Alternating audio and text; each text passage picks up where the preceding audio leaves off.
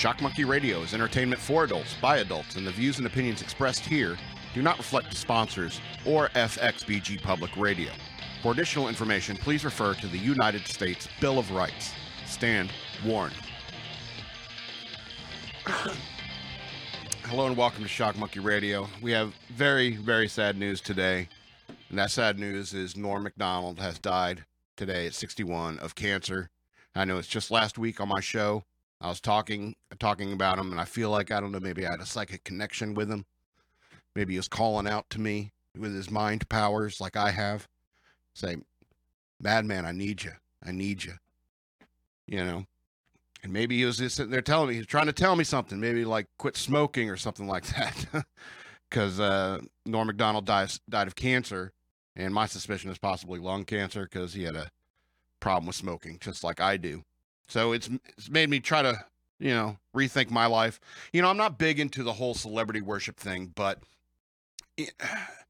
there's a few celebrities that I've, grown up with over the years that I would really like to sit down and chat with. And Norm Macdonald was one of them. And I'm going to try to stay positive throughout the show, but I'm just long enough to get through this 1 hour through the show, and then I'm going to go really tie one on. But Norm wouldn't want us to be sitting around saying, hey, feel sad and stuff like that. Norm, like I said last week, was an entertainer, a jester. He just wanted to make us laugh. And so to honor the life of Norm Macdonald, I'm going to try my best to try to entertain you tonight, despite this horrible thing. Hey, remember Boofs? Or Bouffants or whatever in the late 80s, early 90s, where girls would hairspray their hair like straight up and stuff like that. Do you remember that? Man, that was weird. I wonder if that style will ever make a comeback. I really don't know. I mean, it was like a punchline in Something About Mary. She'd put that stuff in her hair and bouffant. Very out of place in the 2000s movie. Very out of place. And that was a punchline. I wonder if that will ever come back into style. Anyway, just wanted to change the subject to something happier. Welcome to Shock Monkey Radio. I'm your host, the Madman. I want to remind you again that we have a YouTube channel. Search for Shock Monkey Radio on YouTube, and I'm on BitChute as well. If you don't like YouTube, and everyone has to make their choices, But I'm on BitChute as well. Search Shock Monkey Radio. I also have a Cash App. You can use the cash tag Shock Monkey Radio if you want to send me money through the Cash App. I would appreciate it. But I also have the Patreon, patreon.com/Shock Monkey Radio. Patreon.com/Shock Monkey Radio. $3 a month. Really not a whole lot. I would appreciate your support, because the world got a little less funny today. So, yeah. So we're doing a sort of a freeform thing today. There's one more thing I want to talk about when it comes to Norm Macdonald, and that's a quote a friend of mine that from the Navy pointed out. My friend Chaz, we'll call him Chaz. It's a quote from Norm Macdonald. Says, "I'm pretty sure I'm not a doctor." Should I do the Norm Macdonald voice? I'm pretty sure I'm not a doctor, but I'm pretty sure if you die, the cancer dies at the same time. That's not a loss. That's a draw. And God rest his soul. Norm Macdonald, we're going to miss you. Anyway, so it may be quick because I'm not feeling great. I'm trying to hit the sad switch off so I can get through these funny things I want to say. And there's a couple funny things I'm not going to say later, perhaps. But I was thinking about poetry. Do you guys like poetry? I like poetry. And I was thinking, it's like, I wanted to bring it up on the show and talk to you about poetry a little bit. And I was thinking, should I read them my favorite poem? And I thought about it. It's like, no, I should probably read them my second favorite poem because it's shorter. My first favorite poem is very long and depressing. It doesn't really make it for a good podcast. But my favorite poem is The Love Song of J. Alfred Prufrock by T.S. Eliot. And, it's that, the one, I grow old, I shall wear my trousers rolled or something like that.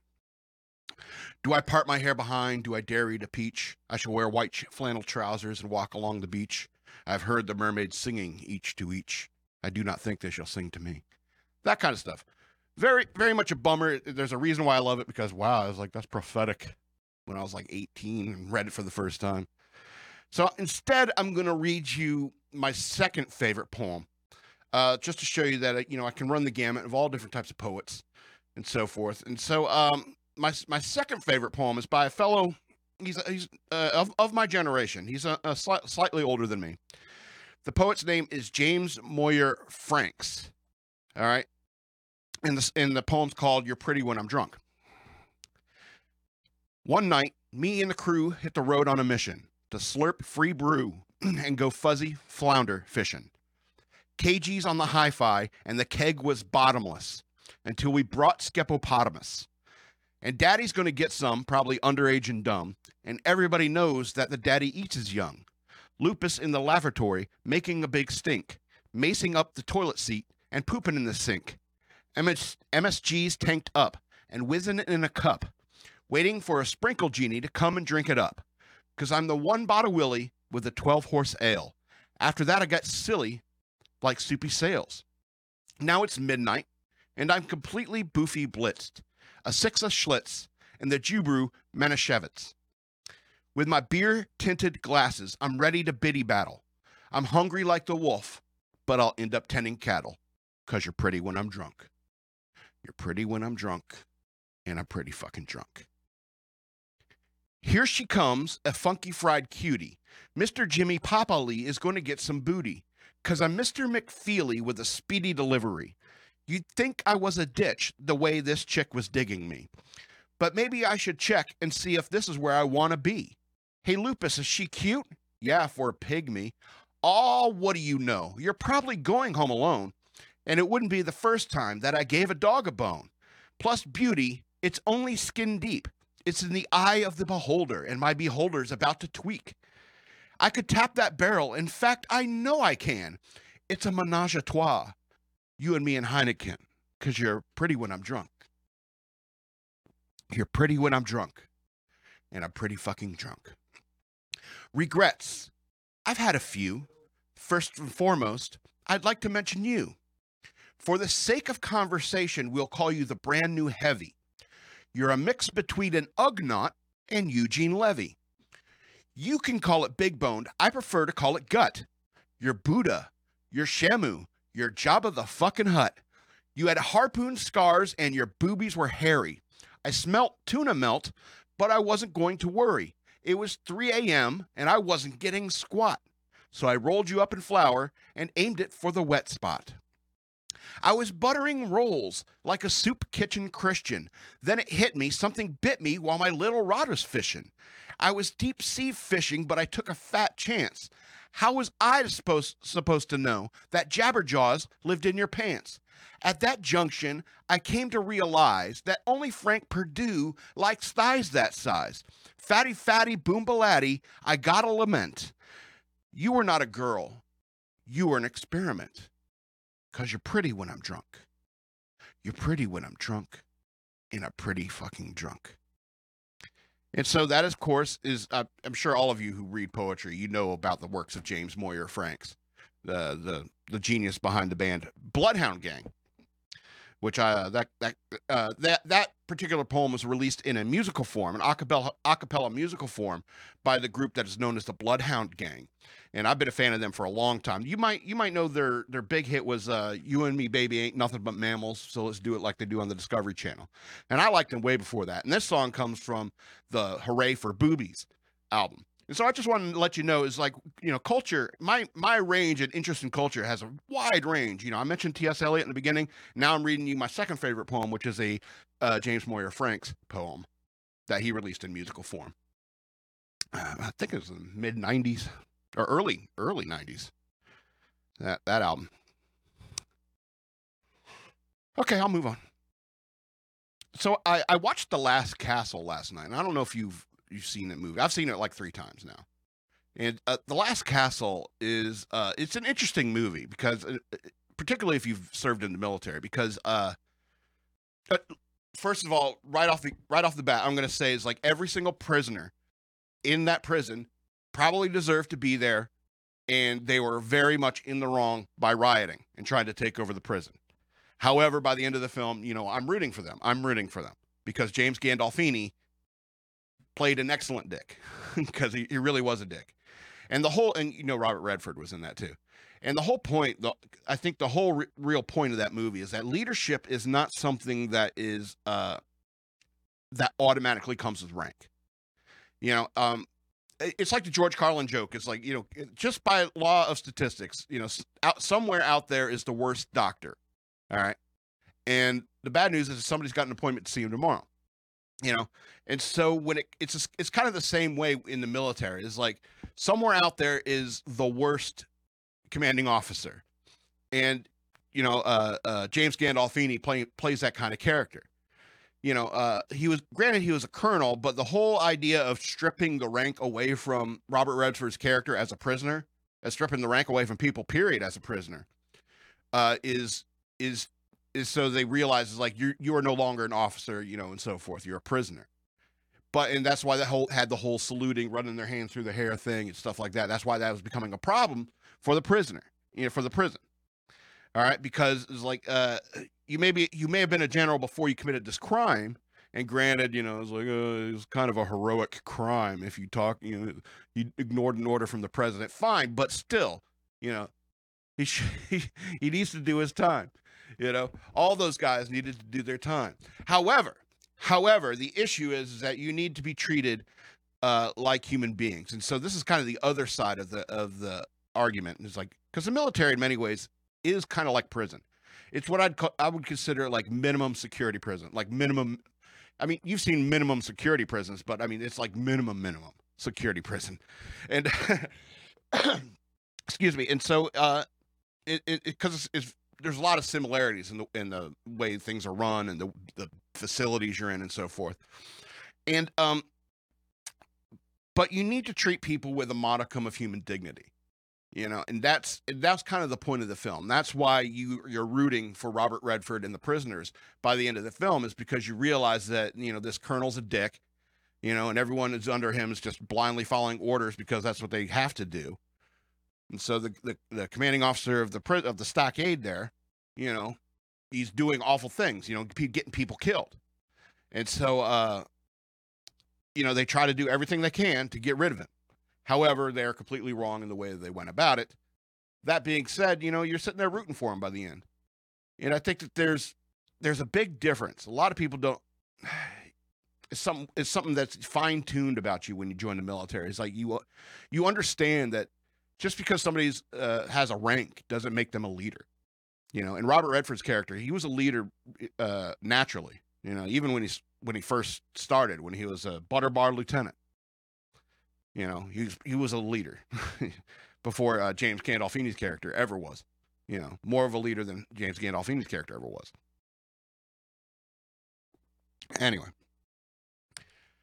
I was watching that movie last night, and I was just like, man, brings up a lot of memories.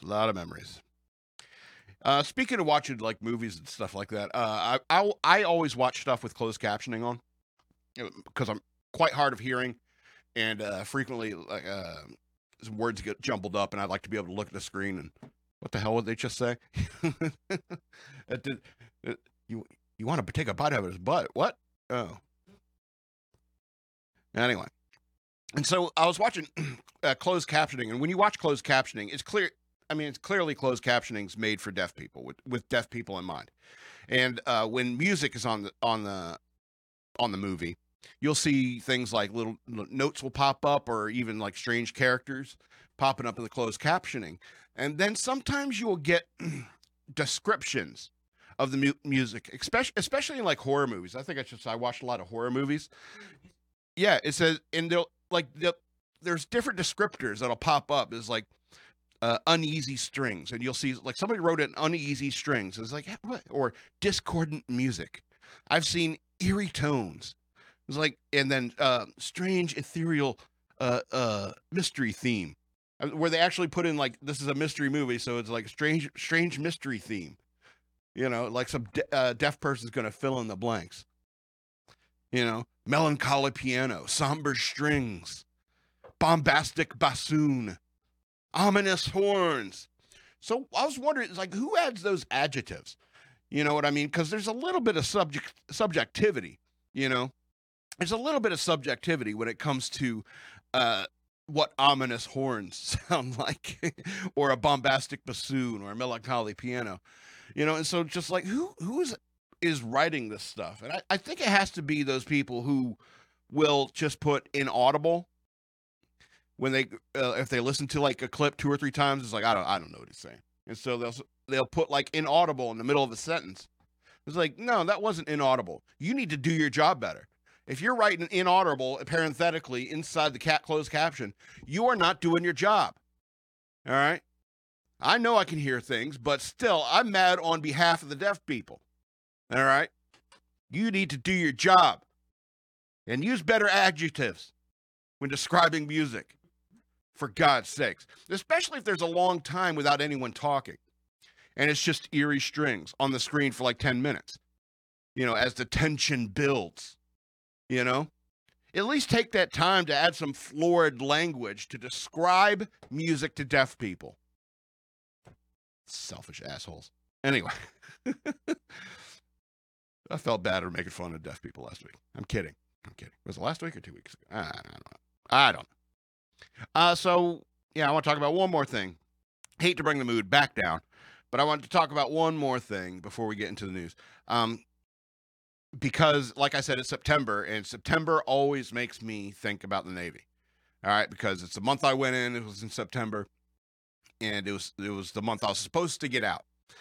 So I want to talk a little bit about where I was on September 11th, 2001, because we just recently celebrated or mourned, I guess is a better word, the 20-year anniversary, of 9/11.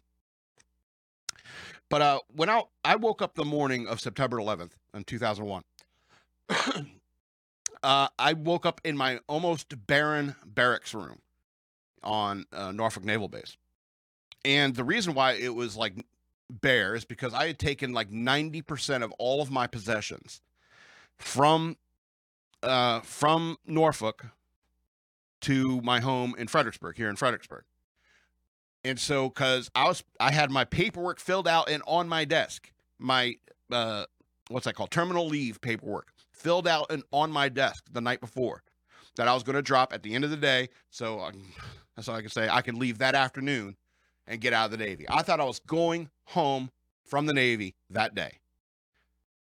But my command was in the middle of not an exercise, evolution, where we were moving a bunch of servers and equipment and computers from a building we were working in over to the ship, the USS Mount Whitney, on that day.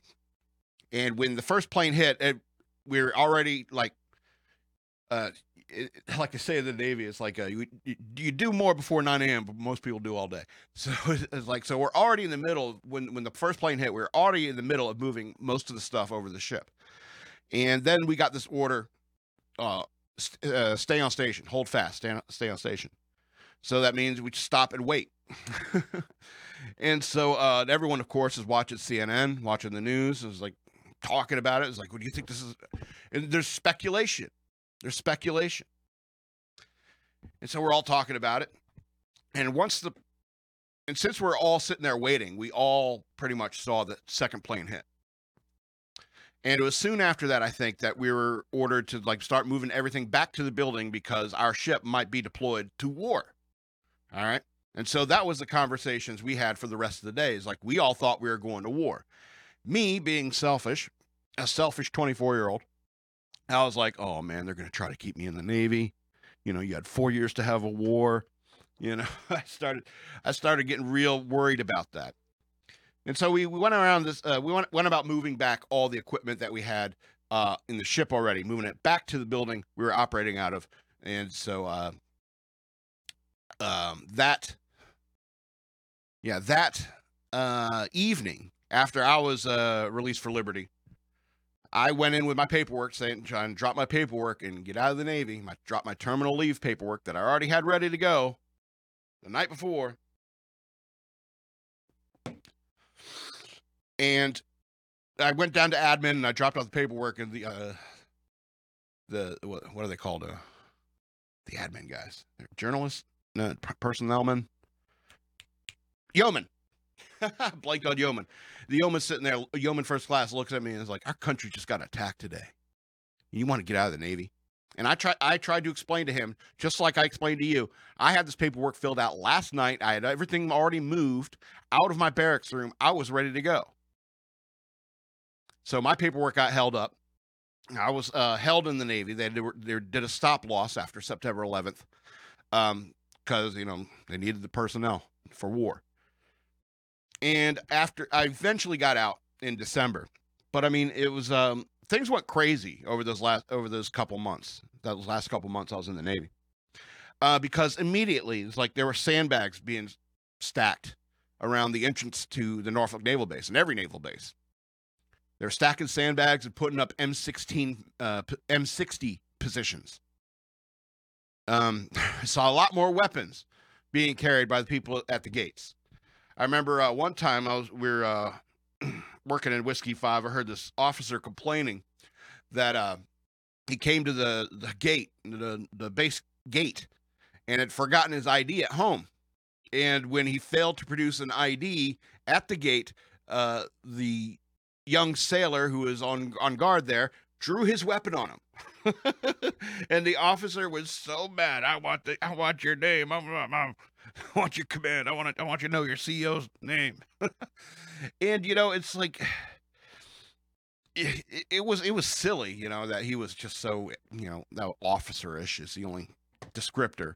It's like, of course that sailor was doing his job, but your ego is bothered by it.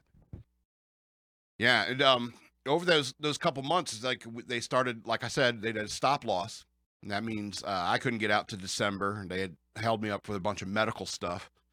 And I'll talk about that here in a minute. But they held me up with medical stuff, but also at the same time, a bunch of reservists were being recalled or called into active duty because of we were going to war, and we did. We went to Iraq, we went to Afghanistan. And so, well, I didn't know why I said we. I meant we because I was in the Navy. Anyway.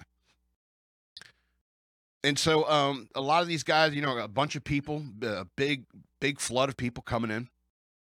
And, wow, I didn't know. I didn't know what the future held. None of us knew what the future held.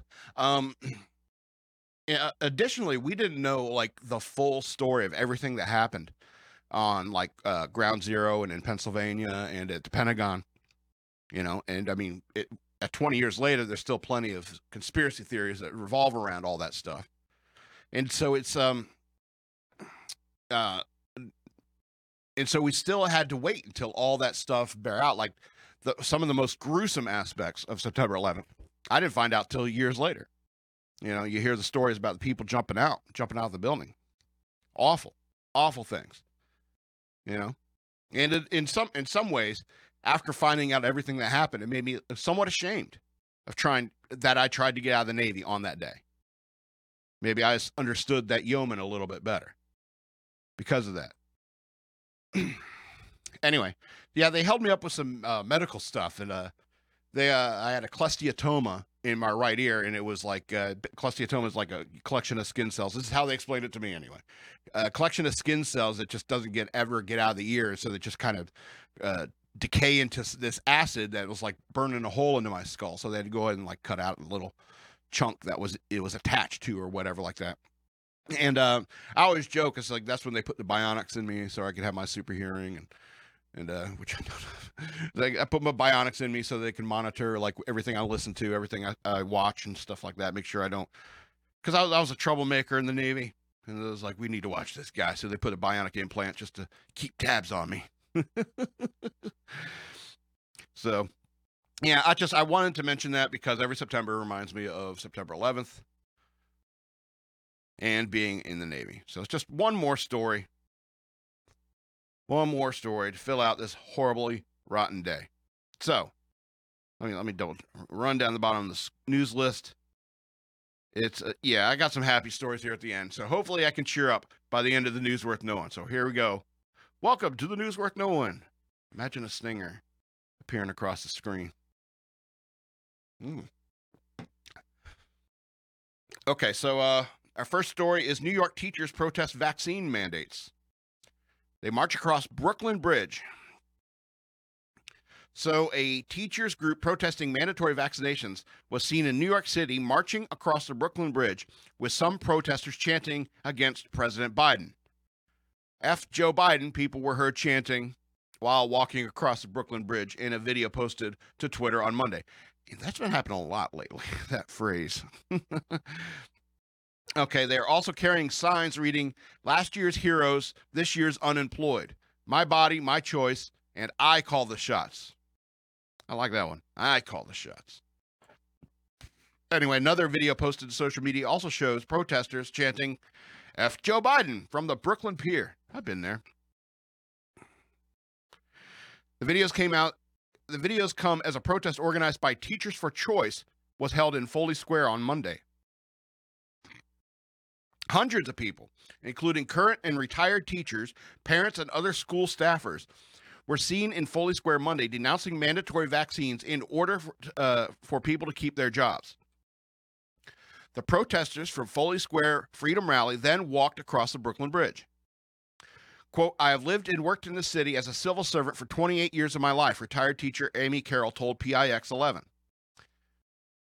I should be able to make my own health decisions and make a decision that doesn't affect my employment, that doesn't affect my right to go to a restaurant or a Broadway play or a museum." Her husband, retired teacher Bill Carroll, added, I think they're doing in America. I think what they're doing in America, they're taking away our rights about all decisions, medical decisions. We're standing here, we're letting the government take over everything. The protests come after Mayor Bill de Blasio announced last month that all employees of the Department of Education must get vaccinated by September 27th. Last week, Biden announced a sweeping new vaccine mandate requiring employees at companies with over 100 workers to get vaccinated or be tested for the coronavirus on a weekly basis. Quote, I come with a bunch of teachers from a school in Whitestone, Queens," teacher Alicia Morrill added to PIX 11. "We're here because of the mandates. Some of us are even vaccinated, but we're fighting the mandate, and we don't want the children to have to be mandated for vaccines. So we're fighting for everybody, not just ourselves." Teachers for Choice say it will file a lawsuit against the city over the vaccine mandate. The videos in New York City follow football fans shouting "F Joe Biden" at Coastal Carolina University, Virginia Tech, Auburn University, and Texas A&M this month. Now, that's the objective news story. That's from Fox News, so that's the news story. Now, let me just talk to a little bit about what's going on here. You know, it's funny because you're seeing this all over the place. The "F Joe Biden" phrase is getting thrown around. I've seen flags that say "F Joe Biden." All right, they're already printing that stuff. So here's what I mean. It's like, I think this is a good thing. Like, these are teachers. All right. First of all, I think teachers and the teachers unions are the most liberal and problematic problem in the United States right now. You know, they're quite liberal. They're quite liberal, and these people are probably quite liberal. All right. And this is New York City, one of the most liberal places on earth. And so, you know, even these people that I would normally like disagree with on lots of political and social issues, you know, they're out here saying it's like, we don't want vaccine mandates either. You know, Democrat and Republican alike, you know, all along the political spectrum. You know, you shouldn't be forcing this on anybody, you know? And so, I mean, I love these people. Love them for what they're doing. It's like, absolutely. Protest. I think more protests like this should happen. I think people should quit their jobs if they say you have to take this medicine. You have to take medicine if you want to keep your job. Screw that employer. And employers will figure it out. Walk off the job if they tell you that it's mandatory. You know, you obviously have to make the decision for your life. But what I'm telling you is that, you know, people are not going to stand for this, you know, all across the political spectrum. You know, there are people who cannot take the vaccine for like medical reasons. All right. So are those people supposed to be unemployed? They need to be fired because they can't have the medicine or else it'll kill them. But I know there's people out there that's like, but you know, there is the option that you can just get tested weekly. Really? You can get tested weekly at whose cost? If it's the cost to the employee, F you. If it's the cost to the company should say F you to the government.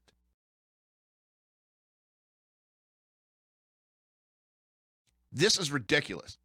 You know, Biden going up there and saying it's like, what do you say? It's like, our patience is running thin. F you. F you and your stupid A. Since we're F you and your stupid A, since we're being so PG-13 all of a sudden. So I mean, I don't really understand why anybody's putting up with these vaccine mandates. And I think it's something like that when Joe Biden comes down and says something like this, our patience is wearing thin, do as we say. When somebody says that, I mean, that strikes a chord in every American heart. Doesn't matter what side of the aisle you're on. You're like, there's a little bit of rage against the machine inside all of us wants to go, fuck you, I won't do what you tell me. You know what I'm saying? Democrats and Republicans alike love that song for that very chord within the American spirit. All right? So God bless these New York teachers protesting the vaccine mandates. I got their back on this particular issue. We may disagree on other things. All right, let's go to this next story. All right, Blinken grilled on Hunter Biden FBI report. GOP Representative Perry says American people ought to know. I agree. So Representative Scott Perry, great name, dude. That's a really cool name. Some of the sexiest people on earth have that first name, Scott. Not so much Perry. What's a sexy last name? Robbins.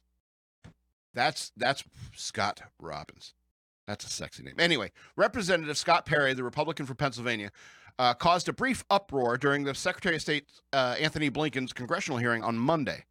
The congressman pivoted from questions about Afghanistan to asking about a report he's seen regarding Blinken potentially being summoned by the FBI for his relationship with President Biden's son, Hunter Biden. Perry joined Fox News Primetime to explain the report and Blinken's response after regretting the fact that the committee's Democratic chairman, Representative Gregory Meeks from New York, cut him off when he attempted to change the subject to Hunter Biden and his foreign business dealings. Excuse me, throat's getting dry. During the hearing, the House Foreign Affairs Committee member asked bluntly, how long was your recent interview with the FBI and was it a deposition?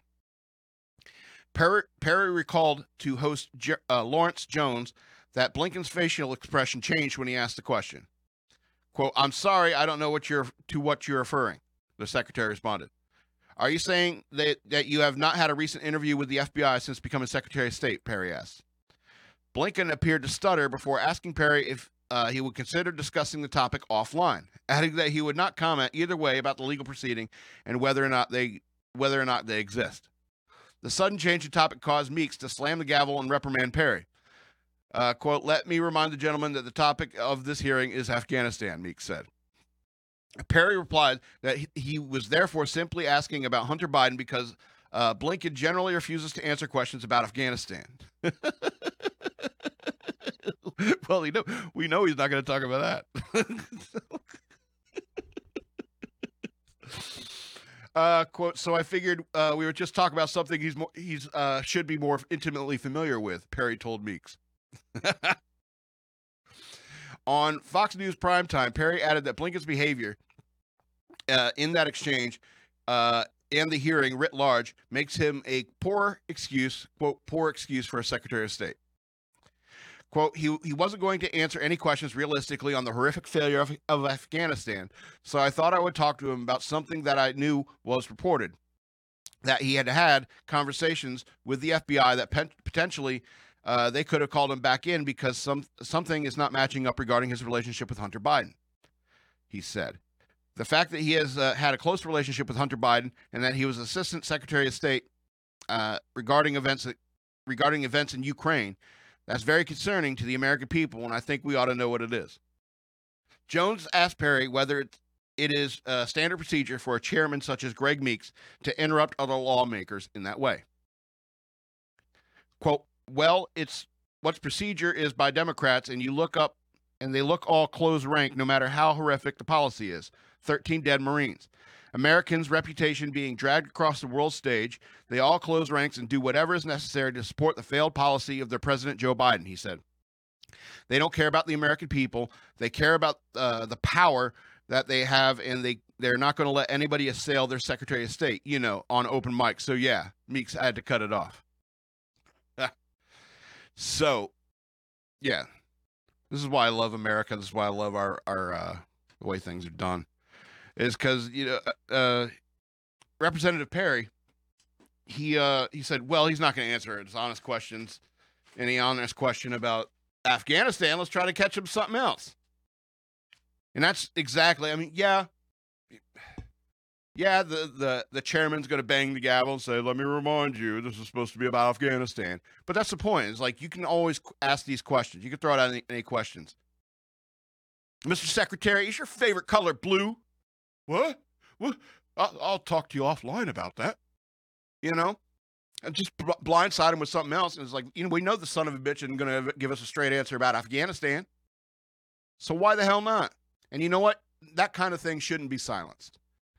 Blindside questions shouldn't be silenced. If you have an agile mind, you should have an agile mind. If you're working as Secretary of State, you should be able to shift gears real quick and talk about something else.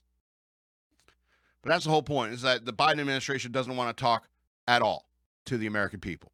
They don't think we deserve to know anything. All right? That's why every single time he speaks, he just runs away. He runs away. Or he'll just turn around. He'll just put his back to you. Stick his fingers in his ears and hum. Anyway, they hate you. The Biden administration hates you and thinks you're stupid, and they think you need the government. They think you need the strong federal government that's having you suckle their teat from cradle to grave. That's what they think of you. People are like, I wonder why all these fuck Joe Biden chants keep popping up all over the place. Anyway. So Biden met with protesters upon California arrival over Afghanistan. Vaccinations, quote, Biden, go home. In California. You know what I'm saying? A lot of people regretting fixing that last election. Anyway, President Biden has met with protesters speaking out against his handling of Afghanistan and mandatory vaccinations when he landed in Sacramento, California to campaign for Governor Gavin Newsom. Quote, I hope he is not so far away that he can't see my sign, LD Sutherland said, according to ABC 10. His sign said, Biden, go home. And he was also holding a recall Newsom flag. You know what? If he's already landing there, you're already paying for it. So you paid for him to come there. And then you went through the effort of making the sign anyway. That's why I guess I wouldn't go there to protest it. I wouldn't have made that sign. Anyway, a couple dozen protesters were in attendance when Air Force One touched down at Mather Airport on Monday and held signs reading Biden lied, 13 died, and waved pro-Trump flags. Quote, I think it's a very frightening time in our country, and we need to stop this agenda that's happening, and that's with everything, the mandatory vaccinations and our open borders and what just happened in Afghanistan, Sutherland said. Another protester, Patty Swanson, said that this was the first protest she ever participated in, and she was motivated to attend after 13 U.S. service members were killed in Kabul on August 26th during the U.S. withdrawal from Afghanistan. Quote, it's a huge mistake. Afghanistan was a huge mistake, and he made it really bad, Swanson said. And the result was 13 people lost their lives. Quote, he's coming here to try to get Newsom to try to stay in office, she added. He wouldn't have come if it wasn't a recall Newsom thing. If there wasn't a recall Newsom thing. Has he been here before? We had other tragedies, lots of fires. Yes, fires have been going on for months. He's never been here. So this is all about recalling Newsom. Very good point. Been burning for a while in California. Another video showed protesters lining Biden's route to Long Beach City College, where they booed the president ahead of him delivering a speech from Newsom's campaign. Biden has been hit with fierce criticisms over his handling of Afghanistan, and also after he announced the sweeping vaccine mandate last week, requiring employees of companies with more than 100 workers to get vaccinated against the coronavirus or go through weekly testing. A rally organized by Teachers for Choice was also held in New York City on Monday. I mentioned that earlier. And there are chants of at the colleges. That's that same paragraph. Last article. The first article I read. So Biden hit the campaign trail with Newsom on Monday at a rally, just one day before the recall election, where he compared Republican gubernatorial candidate Larry Elder to former President Donald Trump. Quote, "You can either keep Gavin Newsom as your governor, or you'll get Donald Trump," Biden said. It's not a joke. That man, he doesn't know what he's saying. Anyway, you know what I'm thinking of? I remember when Trump was president, anytime some protester, flipped off the Trump motorcade or something like that, it's like, oh, the news just swarmed all over it. It's like, look at this courageous person fighting against the evil empire of Donald Trump. Now this stuff is happening all over the country, at football games. People are supposed to be watching and enjoying football. Then some guy just says, "Hey, you know what? Fuck Joe Biden," and that just gets a chant going. And just saying that phrase aloud will get people perk up. It's like, "Hey, yeah, fuck that guy." So, I think it's going to be really interesting how this plays out. I think a lot of people are becoming disenchanted with the way the Democratic Party has been being run lately. There's nothing wrong with the Democratic Party. All right, that can't be fixed with my own two hands. What I mean is that is because of the direction the Democratic Party is going in, there's a lot of disenchanted Democrats, reasonable Democrats that are like, I don't even know what to do anymore. And there's really one answer. It's like, you side with the Republicans for now until the rest of them get their act together. All right, 3 more stories. All right, Army officer resigns over Biden vaccine mandate. Quote, "Marxist takeover of the military." An Army Lieutenant Colonel's resignation letter is gaining attention on social media after he used it to protest the COVID-19 vaccine mandate and what he described as the Marxist takeover of the military. The resignation letter by Lieutenant Colonel Paul Douglas Haig. Excuse me. I was getting a phone call. I was distracted.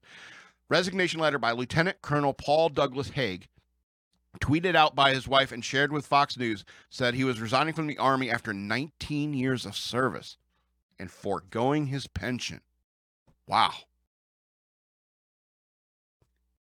Primarily because of the Pentagon's mandatory COVID-19 vaccination order for all U.S. military service members. Quote, "First and foremost, I am incapable of subjecting myself to this unlawful, unethical, immoral, and tyrannical order to sit still and allow a serum to be injected into my flesh against my will or better judgment. Haig, who is stationed at Fort Bragg in North Carolina, wrote in the letter. It is impossible for this so-called vaccine to have been studied adequately to determine the long-term effects." End quote. The Centers for Disease Control and Prevention said the vaccines are safe and effective. Period. That's the end of the paragraph. Okay. Haig listed multiple other reasons for his resignation, including what he views as an ideological Marxist takeover of the United States government at the upper echelons and a complete lack of confidence in the Biden administration, which you blame for the Kabul terrorist attack last month that killed 13 U.S. service members. I bet he worked in intelligence. Sounds like a smart guy. Quote, "I would like nothing more than to continue in the Army, to reach for my 20 years of active service, and retire with my pension. However, I instead will join those who have served before me in pledging my life, my fortune, and my sacred honor to continue resisting the eternal and ever immutable forms of oppression and tyranny, both from enemies outside our nation's border and those within." Wow, I like that. Let me read that again. "However, I instead will join those who have served before me in pledging my life, my fortune, and my sacred honor to continue resisting the eternal and ever mutable forms of oppression and tyranny, both from enemies outside our nation's borders and those within." Colonel, well done. Haig's wife, Katie Phillips Haig, told Fox News her husband submitted the letter on August 30th and that it has since been sent up his chain of command and appears to be going smoothly so far. She also sought to clarify some discrepancies in the letter that critics used in an effort to debunk the story. For instance, the letter is originally dated 23 August, but the Kabul attack occurred 3 days later. Philip Haig said her husband began drafting the letter on August 23rd, revised it multiple times, and forgot to change the original date before submitting it on August 30th. Phipps Haig has also responded to skeptics on Twitter who asked why her husband didn't protest multiple other vaccines he had to take in order to serve in the military. Okay. Yeah, that's okay. Quote, he didn't resign over a vaccine, she responded. She said he felt the vaccine was being used as a political tool to divide and segregate Americans.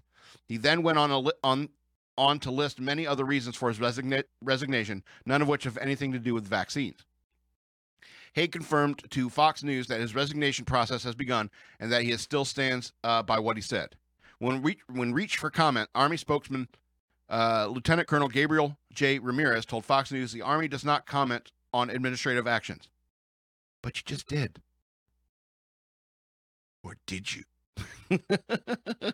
It seems like a good PAO, Public Affairs Officer. The Pentagon announced August 23rd that it will be requiring all service members to get vaccinated against the coronavirus, effective immediately.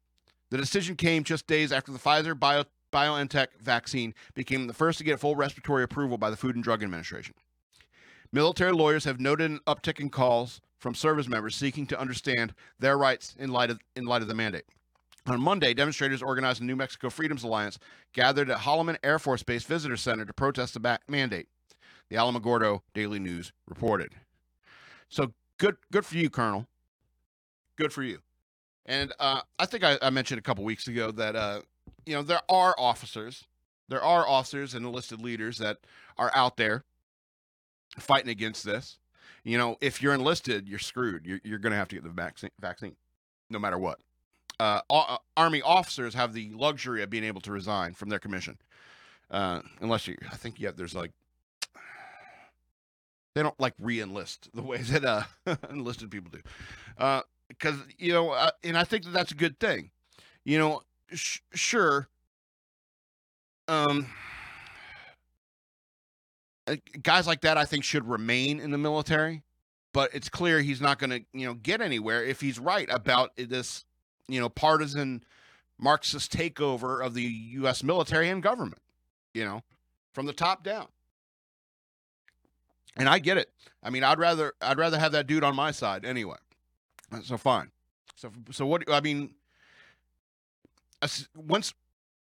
and yeah, you get vaccinated when you go in the military. But I mean, a lot of these are like reasonable vaccines, tried and true vaccines that they've been, injecting into soldiers and sailors, for years, for decades even, they're all tried and true. And his point about this one of his points of resignation was the fact that it's like, this is it's untried. Hasn't been extensive long-term study of it. And I think a lot of people who don't want the vaccine, it's like, I know there's a bunch of nurses out there that don't want the vaccine, either for medical reasons or they just, hey, I don't trust new meds. And I get that. I really do. And probably a lot of those people know enough about science like I do to know that if you gain a natural immunity to something, that's better than getting a vaccine.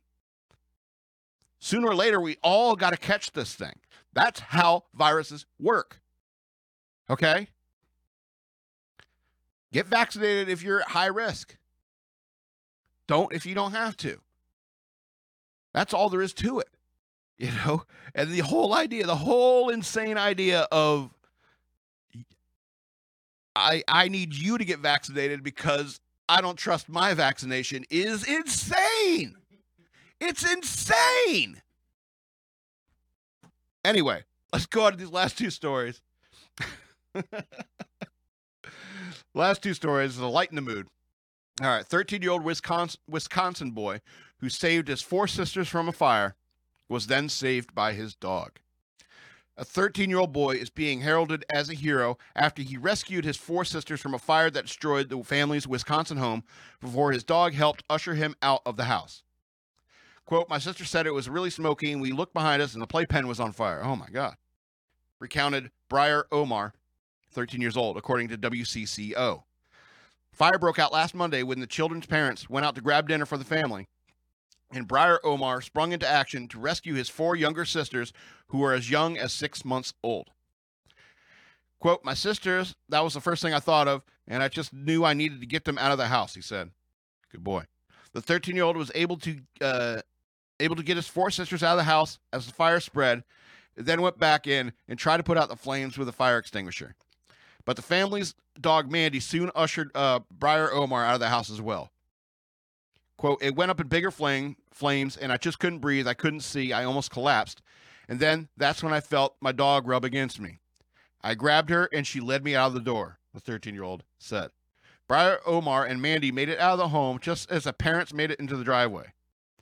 Quote, until you physically saw every single child, it was just terrifying, Kelly Omar recounted. Quote, we're just so thankful that every single one of them made it out. So if it wasn't for my son, I don't know where I'd be, Kelly Omar said. The house was completely destroyed by the fire, and a GoFundMe has been established to help the family pay the necessities as they rebuild. The cause of the fire is currently under investigation. You know what? If he was 13-year-old and he had 4 sisters, that means he must have had the next younger sister was probably like 11 years old.